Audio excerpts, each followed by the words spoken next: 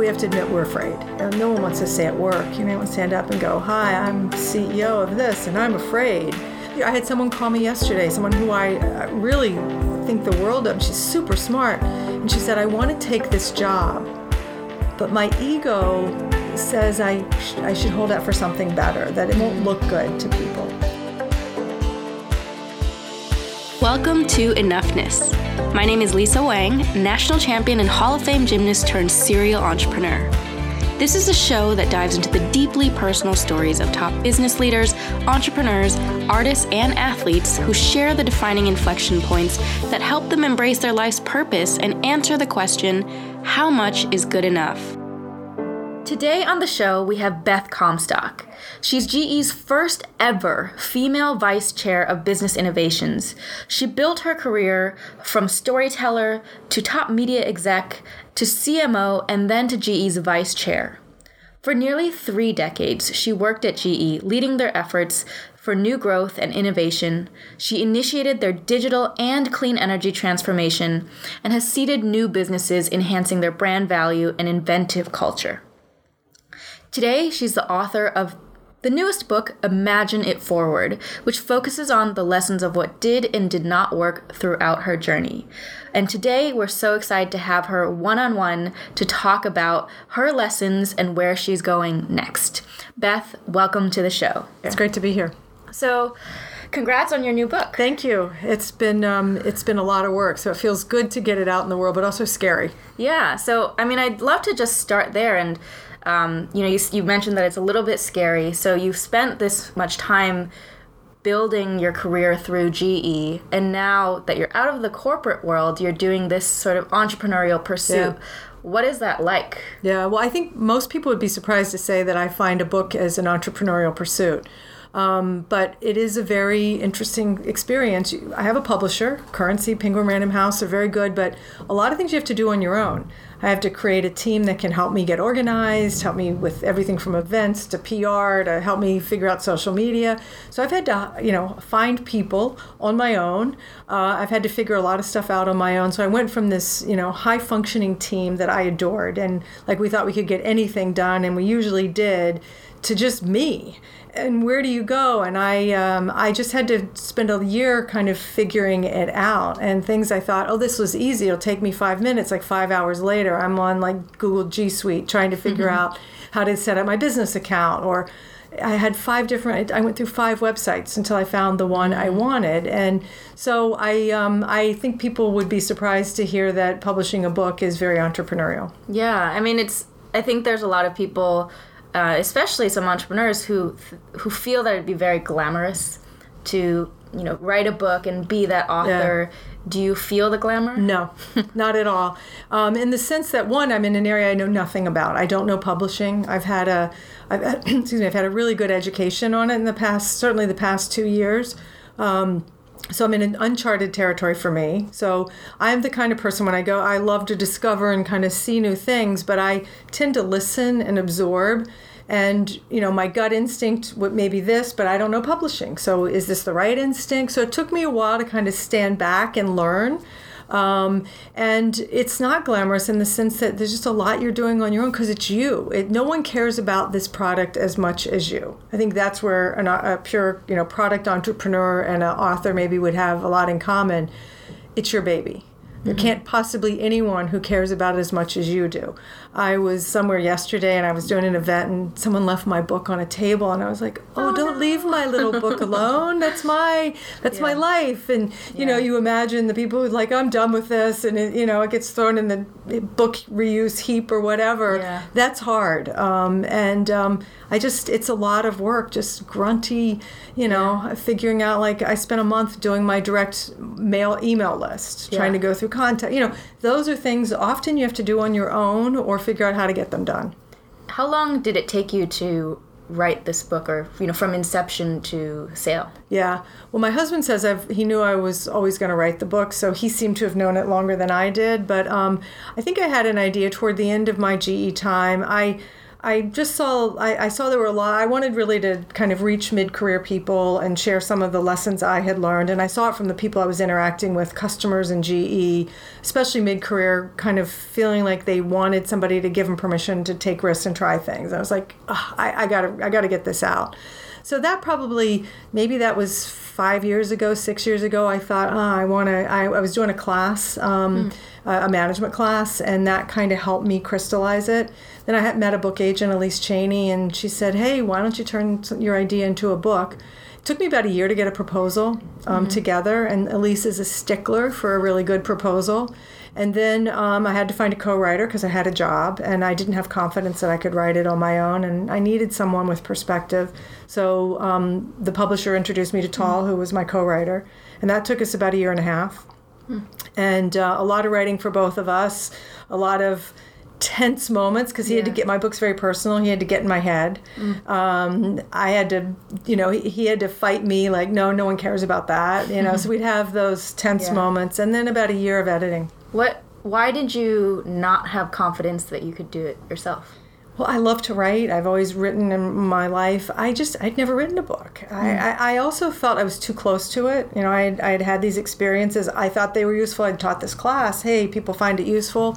And so I didn't have confidence that I knew how to take it from my head into, the computer and ultimately the page. I find that a lot with new things. I don't have the confidence in them. And so I'm a good student. I like to learn. Now I think, okay, I could do this again. Yeah. I think that a lot of people would be surprised to hear that the first vice chair of GE, the CMO, this woman has that same feeling of lack of confidence and not enoughness. So I want to take it back a little bit to you as a 20-some-year-old woman. You talk about this experience in your book, but initially you said that you're really a fundamentally shy person. Yeah. Have you always had this sort of kind of confidence crisis, and where do you think that came from? Yeah, I have. I've thought about that a lot. I don't know where it comes from. I had two great parents, and I grew up in a small town. I had lots of reasons to be nurtured and given confidence that I could do things. But somewhere along the way, I just questioned myself. And I think especially as I started to work, it became more pronounced. I just didn't have confidence in it. To this day, I still struggle with it. Not as much. I mean, I think now I look back and I go, wow, like early on in my career, when I first got out of college, I thought I was going to go to medical school. Then I really wanted to be a science reporter. And I didn't make it very far as a television reporter because I fundamentally was not confident. And I look back now and I think, gosh, if I had the confidence today, then like what could I have accomplished? But partly you need to go through these experiences to get the confidence. I just wasn't experienced then. What's some of the internal dialogue that holds you back? Well, it's I don't know this, feeling like I have to have some sort of expertise. It's, am I good enough? Always, am I good enough? I think because I'm by nature shy, there's an awkwardness that comes. I don't know if all shy people would say they feel awkward, but there's an awkwardness. I mean, I think you're a little, maybe as a shy person, we're too much in our heads. Yeah. And so we overthink things. So I'm just second guessing everything. Even today, I went to an event this week and I said stupid things and I called the host by the wrong name and you're just that haunted me for 4 hours afterwards. And it's just, so I think these are patterns that are hard to break, and I probably just carried them with me my whole life.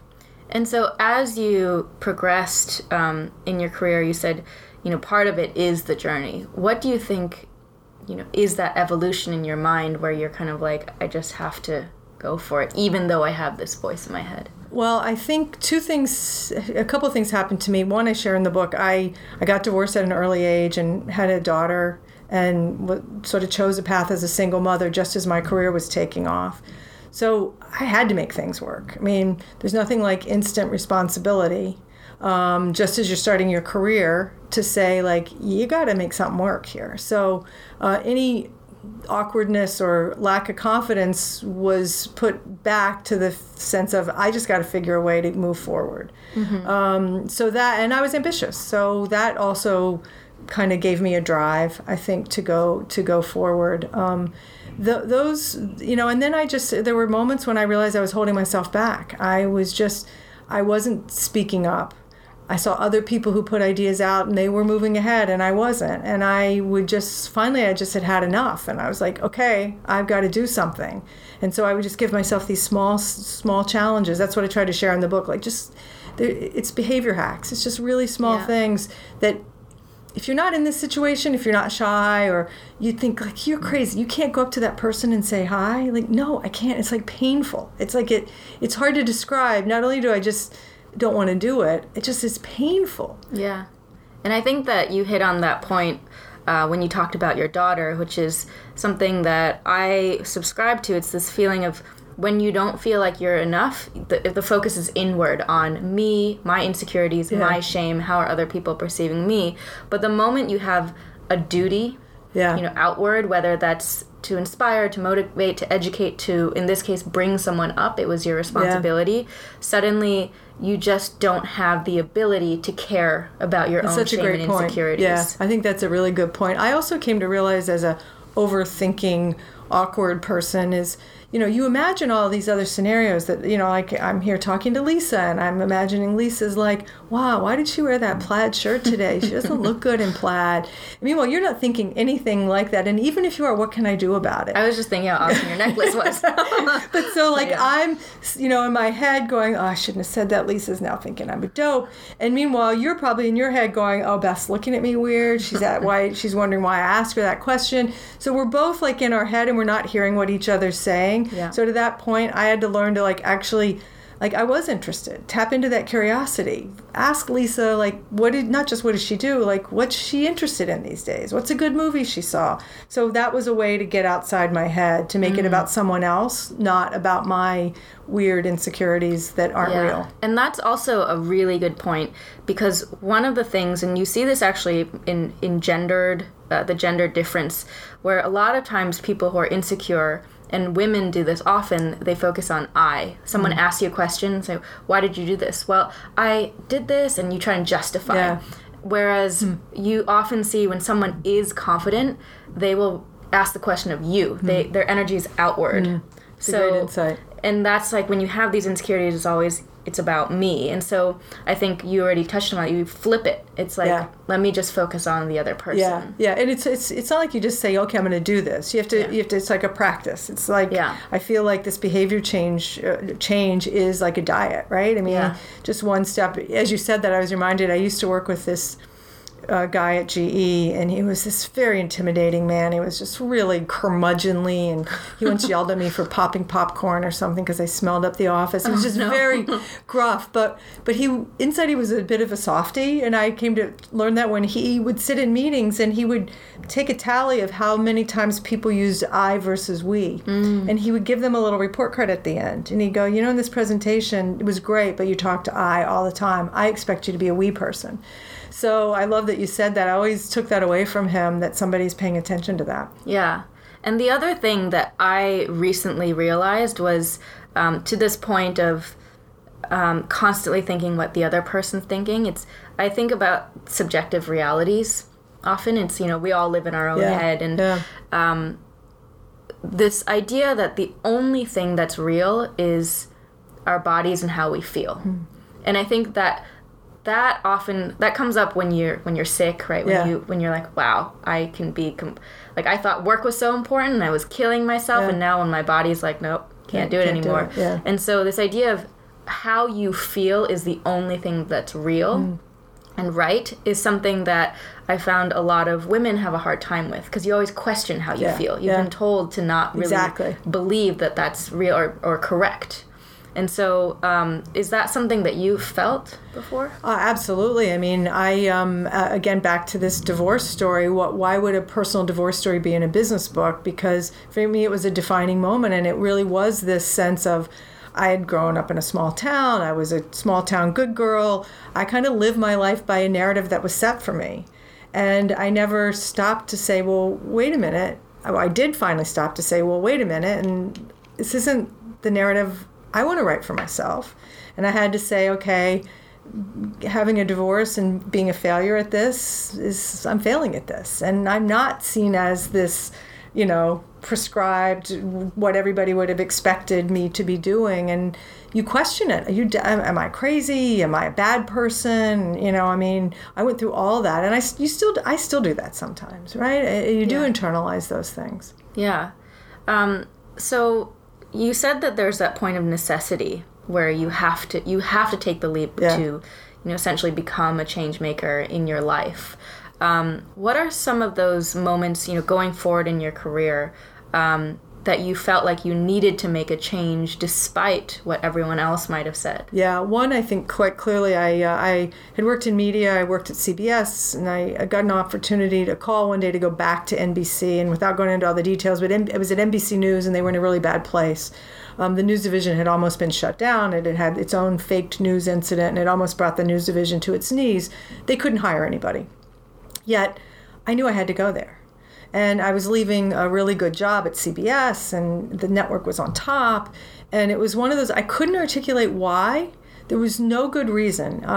I was able to negotiate a better title, but I never told anyone that I did not get any more money.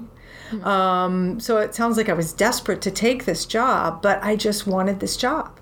And it was a clean slate. That might have appealed to me. It was rebuilding a team from the ashes. It was a PR team I was going to oversee. It was a chance to build a team. And I remember as I was leaving, someone I knew called like, "This is career suicide. Do you realize this is dumb? Like we all think you've lost your mind. You had such good potential." And it's like, yeah, I know, but I just got to do it. And I feel like that is, you don't know why sometimes, you just have to do it. And it was, to this day, one of the best jobs I've had.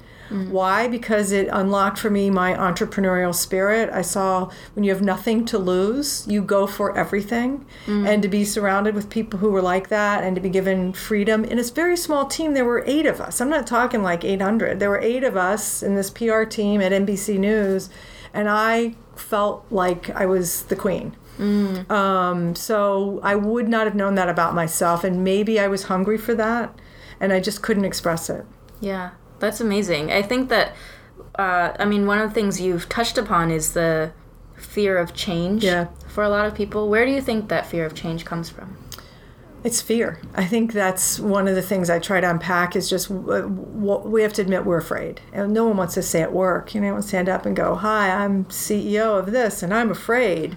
We're afraid of losing something. We're afraid of losing power, face, money, job. We're afraid of not knowing the answer. We're afraid of not being perfect. All those things come into play. It's easier. I had someone call me yesterday, someone who I really think the world of. She's super smart. And she said, "I want to take this job, but my ego says I should hold out for something better, that it won't look good to people." And she goes, "I know it's my ego, and I really like this job, but am I settling?" And I was like, "But what's to say you're going to, you just answered it. You really want to take that job, so take it." But it's that, right? It's a safe face. She wanted to look like she had taken a really big, high-powered job, and instead she was taking a job she loved, or she thought she would love. So she felt like it was ego to take a job that she loved? No, she felt it was ego that was preventing her because the job didn't look good enough. The company was not, it wasn't Facebook. She said to me, "Should I hold out for a Facebook kind of job as opposed to this other job?" And so it was a fear in that case of looking like she had settled, a fear of not looking like an ambitious, person that she was. So we all have those, whatever it resonates for us, but it's silly, really. Yeah. And again, that goes to the subjective reality things. Like, I can never control what you think, and you can't control what I think. No. And so, this constant fear of this gray mass of faces. Yeah, it's a good way to put it. That's amplified by social media. Yeah. Which I think especially today is like worse than it's ever been. Yeah. I was listening to someone talking about cyberbullying recently, and this idea of, it used to be that when you were bullied, let's say at school or wherever, you could go home to the safety of your home. And now you can never escape it. You go home, you're still on your phone, you're still on your computer. That's such a good perspective. And so it amplifies this gray mass. Yeah. And I know that you've gone through a number of changes in your career, and so one of the things that I was reading about was when you got the CMO position at GE, and you had said you weren't the obvious choice for it because you hadn't had that direct experience, and you got some public backlash in terms of Ad Age saying that you were this rare breed of chief marketing officer who didn't have any marketing experience. I don't think they meant that in a good, nice way. So how did you, what was your thought process, and then how did you kind of survive that backlash? Yeah, well, partly I was excited about the job. I had wanted the job, so that helped. I just jumped. What's become kind of my move, I guess, is I jumped into discovery. Okay, I know I haven't been a marketer. I came out of media, so I knew something about it. I had done advertising, so I knew some piece of it. I got to go to school and learn, so I just gave myself 90 to 100 days to just become a student. I read every textbook I could get my hands on. I called chief marketing officers at other companies. I asked them for help. I called headhunters. I made myself very vulnerable to just say, I don't know. There are those few moments in your career where you do that, and I took full advantage of that. But I also had to say, I don't know this. And I hired and helped hire at my company, helped business leaders hire other chief marketers who had that expertise. Because I knew I didn't have it. I couldn't pretend I had it. I just needed to figure out what my strength was. And so a lot of it was also saying, I'm in this job for a reason. I'm creative. I'm a good storyteller. I'm a good integrator of people, convene. I look outside. So go to those strengths, and the others can follow. It's interesting, early in that stint at GE, I did get Jeff Immelt, who was my boss, call me in and say, you're lacking confidence. I expect you to put it out. Put out ideas more forcefully. And, that was a time where I thought I was mastering, and I was, but I clearly wasn't as confident in myself because it was new, and he saw it. And I had to fix it. So, I was accountable to him to put myself out there more. Some of those skills that you talked about, being a great storyteller, there's a lot of times I think women are naturally, we're collaborative, we are great at galvanizing, we're great at empathizing, but oftentimes there's this feeling of those are soft skills. Yeah. They're not really marketable. I don't even have value. So have you ever gone through that sort of process? Oh, gosh, yeah. And I guess I just now have the confidence of pattern recognition and experience to see every leader I've worked with who's a great leader is a communicator. They're a strategist. They have to set a vision and tell a story for the future. And I'm more confident that, and we're seeing collaboration, the world is too complex. We got too much stuff to get done. If we're not collaborating, it's going to fail. So I feel like the world's going our way for people who are like that, and I'm quite confident in that. Yeah, that's amazing. So when you are talking about, your next step in your confidence, switching on that confidence gear, what are some maybe exercises or things that you developed for yourself? So it's interesting. I kind of subscribe to that fake it till you make it, but I actually think it's own up to what you don't know. I worry a little bit about, I think you're maybe faking your confidence, but I don't think you can fake what you don't know. Yeah. So I've sort of developed it as a practice to say, I don't know. Can you help me? That was a really hard one hack. I got some feedback, you're leaving people behind, you're not asking for help. So to me, that's the best hack I've figured out, is to just say, can you help me? And it's humble, and you feel like I should know better, but you get over that. I think other things are just to start small. Ask for feedback from trusted advisors, people who have your best interest. Your mom, your colleagues, somebody who you go to lunch with every day, not like somebody who intimidates you. But then to stretch yourself and go put an idea out there to a group that otherwise you wouldn't, because otherwise you're never going to stretch yourself. So, and then just like, even if it didn't go well, just go, but I did it. Yeah. I asked that question, even if it was maybe not the best question. It's not the quality of the question. I just did it. I did it. So I created just a series of kind of like, I did that challenges for myself. I just did it. No one else needed to know it was important, but I did it. Yeah, that self-recognition. Yeah, exactly. You know, it's like you won the New York Marathon and all you did was ask if you just spoke up in a meeting, and people would not know that that was so difficult for you, but you did it. Yeah. I recently started this exercise where every morning I write down 3 things I love about myself. Oh, good for you. So it's, you know, I had in the past, I know people have heard of like the gratitude journal where you wake up, you write 3 things you're grateful for.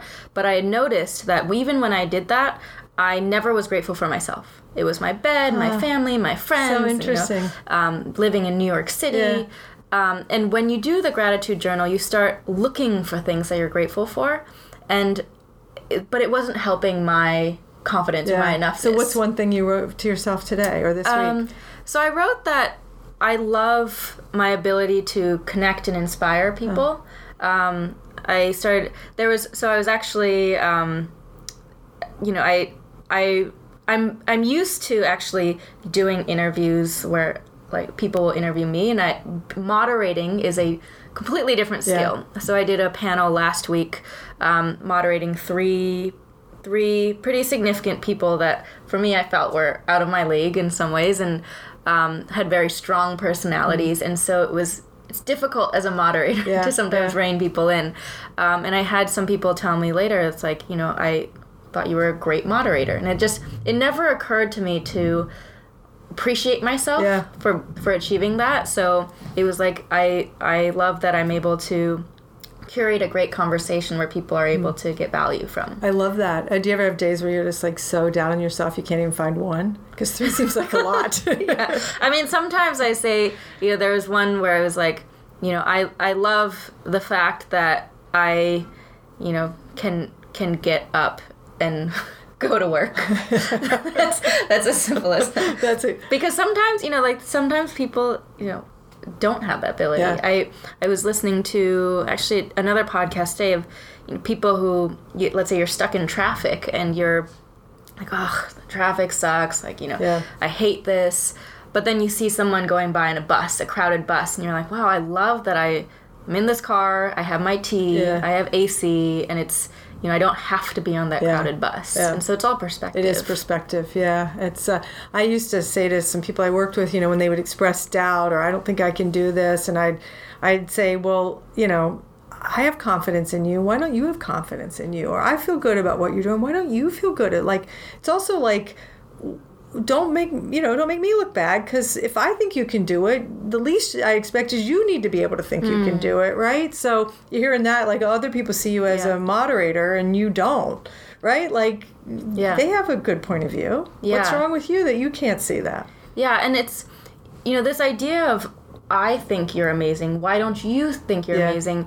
It's always so interesting, because then you look at celebrities, right? You see Robin Williams, Michael Jackson, Whitney Houston, all, you know, Amy Winehouse, these people who, it's like, well, the world thinks you're awesome. Why don't you think you're awesome? To the point that they actually had to, you know, let go of their lives because their own voice said that they weren't enough. There's such a hole, a gap that was, you know, so I love what you're doing as a way to just nourish yourself, right? Yeah. Yeah, and so it's this whole thing of how powerful your thoughts are and how do you reframe those thoughts. And it seems like, you know, you've taken a lot of lessons and perhaps old thought patterns and realized that you had to change in order to get to your next stage. And one of the points in your life that I had read about is when you almost missed out on a promotion early on in your career because of a mistake that a lot of people have. Could you talk about that experience? Yeah, well, there was a job, I was at NBC, there was a job that had been open for 6 months, and I was convinced they were going to call me for it, and every week went by and they hadn't called me for it. Finally, after 6 months, I was like, okay, I finally had it. I can't believe they haven't called me. So I got up my nerve. I walked to the head of HR and I was like, hey, you haven't filled that job. I'm sure I wasn't as confident as but I was, you know, meekly, hey, you haven't filled that job. I'd like to be considered. Why haven't you considered me? I'd like to be considered. And he said, oh, we did consider you, Bob and I. We just thought with the mother of young children, this job requires a lot of travel, and it wouldn't be right for you. I was so furious at him and me at that moment. And it is a common mistake that you don't put yourself out there. And, he never asked me, and I never told him. I never expressed that I wanted that job. I never had the opportunity to say, I'll decide if travel's right for me, not you. And so it was one of those just moments for me where I ended up getting the job.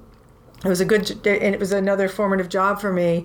But I always learned how people can't read your mind. And so, you sit there and wait for someone to, and then you stew and you're like, I can't believe they haven't offered me the job.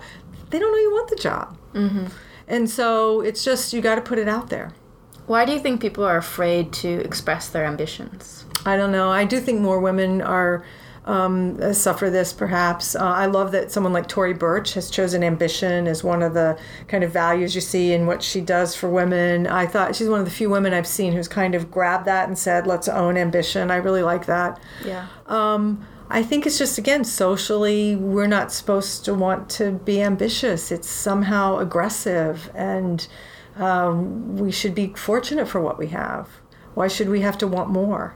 I found something. I was cleaning out some files, and I found this diary, or it was actually a report I did when I was 14. It was an autobiography at 14. You can imagine how riveting my life was at 14.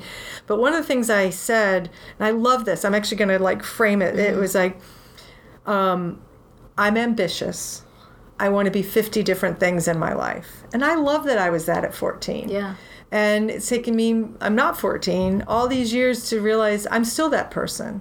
And I love that at 14 I said, I'm ambitious. Where did she go sometimes? Yeah. Right? Yeah. And I think it's sometimes when I see just kids and babies on the subway and you stare into their eyes and they're the only people you can stare at without them thinking you're weird. And it's, sometimes I think about the way society beats out of you that curiosity, that really it's the curiosity of the world, and then there becomes things that are labeled socially acceptable or not. Yeah. And I think ambition is one of those things, especially in women. Yeah, and it's just social conditioning. You're not supposed to want more than your station in life or whatever, and it's hopefully that's changing. But I think we have to work hard. You have to recognize that in yourself. I think you have to recognize that. I don't know, it's a whole other discussion, but I sometimes think that may have entered some of the political issues of, perhaps why some women have had a hard time voting for women. I mean, it's one thing if they just, not because you're a woman you have to vote for a woman. I don't believe that. There are a lot of women who I won't vote for. But I do think it is that questioning of, is she too ambitious? Should she be that ambitious? From men and women who think that. Yeah. So along with ambition, there's this idea of self-promotion, which is something that you've obviously had to do with this book. Yeah. Tell me about that, how that's been like. Yeah, I'm sure people would look at me, anyone who looked at my social media or whatever, like, oh, this is a woman who loves to promote herself. I don't. I do it because I feel I actually like social media because I like the engagement. I like finding new ideas. I like connecting with people. The putting myself out there, like me, I find it, I'm shy. But honestly, I always took it as a challenge. I took it as, when I first started social media, I just took it as a challenge of, can you open up? I feel like partly my life and my career have been, part of my journey has been, I call it in the book, social courage, but this journey to open up and open my company up. And social media was a way to do that. So I had to get my head around it as, that was what my goal was, not just about see me. But that is a part of it, and I don't like that. I don't like it. I'm too close to it. I don't have enough perspective. I think this a lot, people have only so much time in the day. Why are they going to spend it with my 2 seconds of stuff? So it makes me try to work really hard to make sure it's good, too. Yeah. I mean, it's always interesting to me how we've created this society where we love to live vicariously through other people, and it's easier than ever to do so. Yeah. And technically, that's something we've always really done, through celebrity, through people who use others' lives to escape their own reality. Yeah. And so it's if I'm not ambitious enough, I'm going to follow someone who's ambitious, and maybe they'll rub off on me. Yeah. No, that's interesting. I hadn't thought of it that way. That's right. Yeah. But you also have to realize, like, I have a book project, and the only way it's going to get out there is if I get behind it. Yeah. And so it means I have to promote myself. I have to find a simple way to tell my story. I have to be a hustler for myself. It's really hard. And there's a unseemly part of it. We all know people who promote themselves and they're gross, right? Like the people, we all know those people, and you're like, ugh, is that me? Have I become that? Yeah. And so I go back to, what is my goal in doing this? To me, am I really trying to make a connection? And if that's what's motivating me, then keep going. If I have some other motivation, then maybe I ought to just assess why I'm here and what I'm doing for it. I found it much easier to promote myself as part of a company, because I was promoting the company. It was back to what you were saying. It was getting outside myself, and it was like, it's my job to be accessible for my company. That was a lot easier for me. It wasn't so much self-promotion. It was just me as a vehicle. Yeah. And I mean, going forward in this generation and the next, it's almost this need to have micro-influencers, because I think of it as, there was a time where if you weren't a tech company, you're defunct. Now I think if you're not a storyteller in a media company and a brand, you're basically defunct, because people hate inauthenticity. Especially now, it's like you're trying to sell something. If they don't know the person behind the thing they want to buy, then they just feel like they're being sold to by some corporation or brand. No, I think it's so essential. It is all about the story. What's the story that brings you here? And it is trying to be as transparent as possible. I think that was my risk in the book that I put together. Is I've worked really hard to, as candid as I felt I could be, to share the failures, not just the successes. I thought, how could I tell a story of lessons learned if I didn't share failures? And but it was risky, right? I mean, you're putting yourself. I imagined all kinds of reaction people would get, like, God, this woman, I can't believe she got promoted. She failed her way forward. In fact, one time I joked I should have called the book "Fail Forward," and it made my publisher kind of nervous, because they have, But you do worry about what people are going to say about that. Yeah.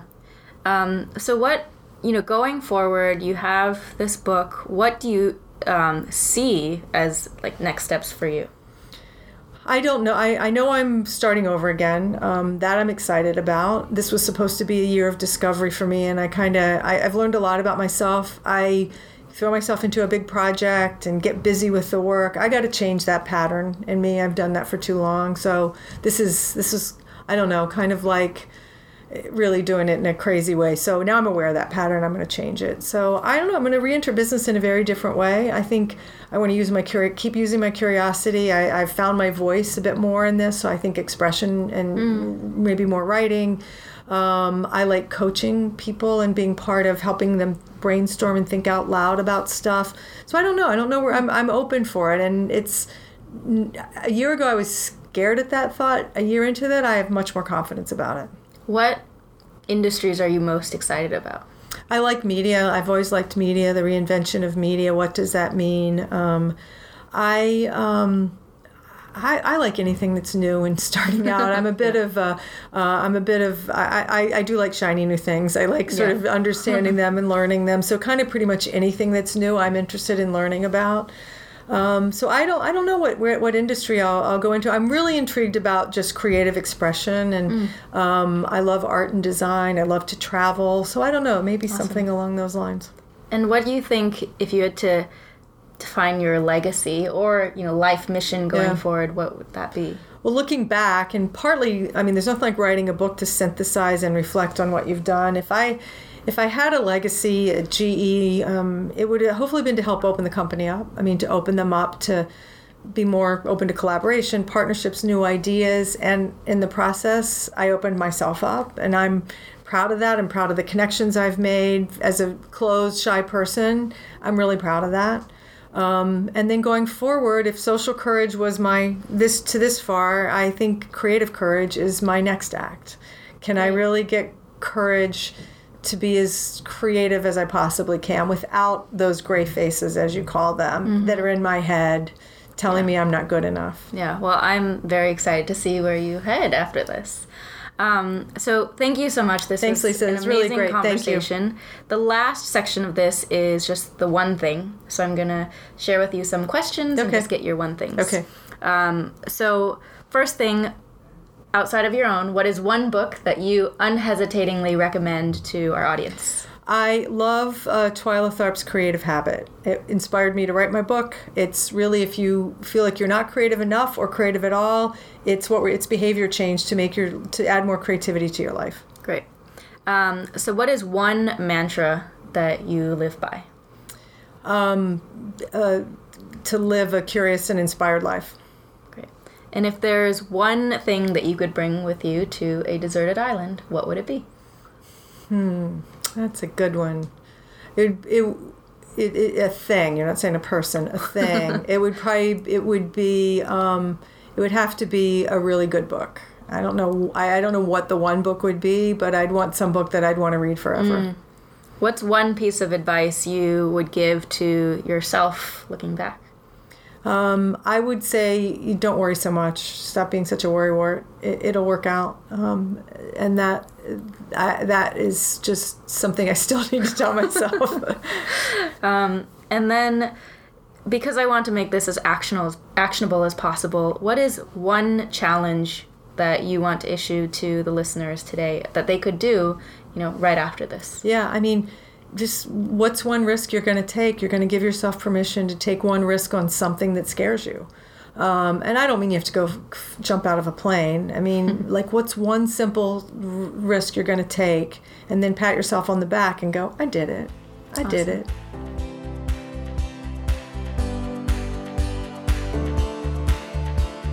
There you have it, folks. I hope you enjoyed today's episode as much as I did. I created the Enoughness podcast to reveal the real stories behind the leaders we admire, to address this universal question that we all have at some point or another. Am I good enough? So just remember that you're not on this journey alone and that you do have the power of enoughness. If you want the full show notes and transcript from today's episode, go to www.lisawang.co/podcast. Again, that's lisawang.co/podcast. And you'll be able to follow along. I'd love if you could leave a review or tag anything that you share on Twitter or Instagram with #enoughness. And you can find me at LisaWorks, LisaWorx, on Twitter or Instagram. Catch you in the next episode.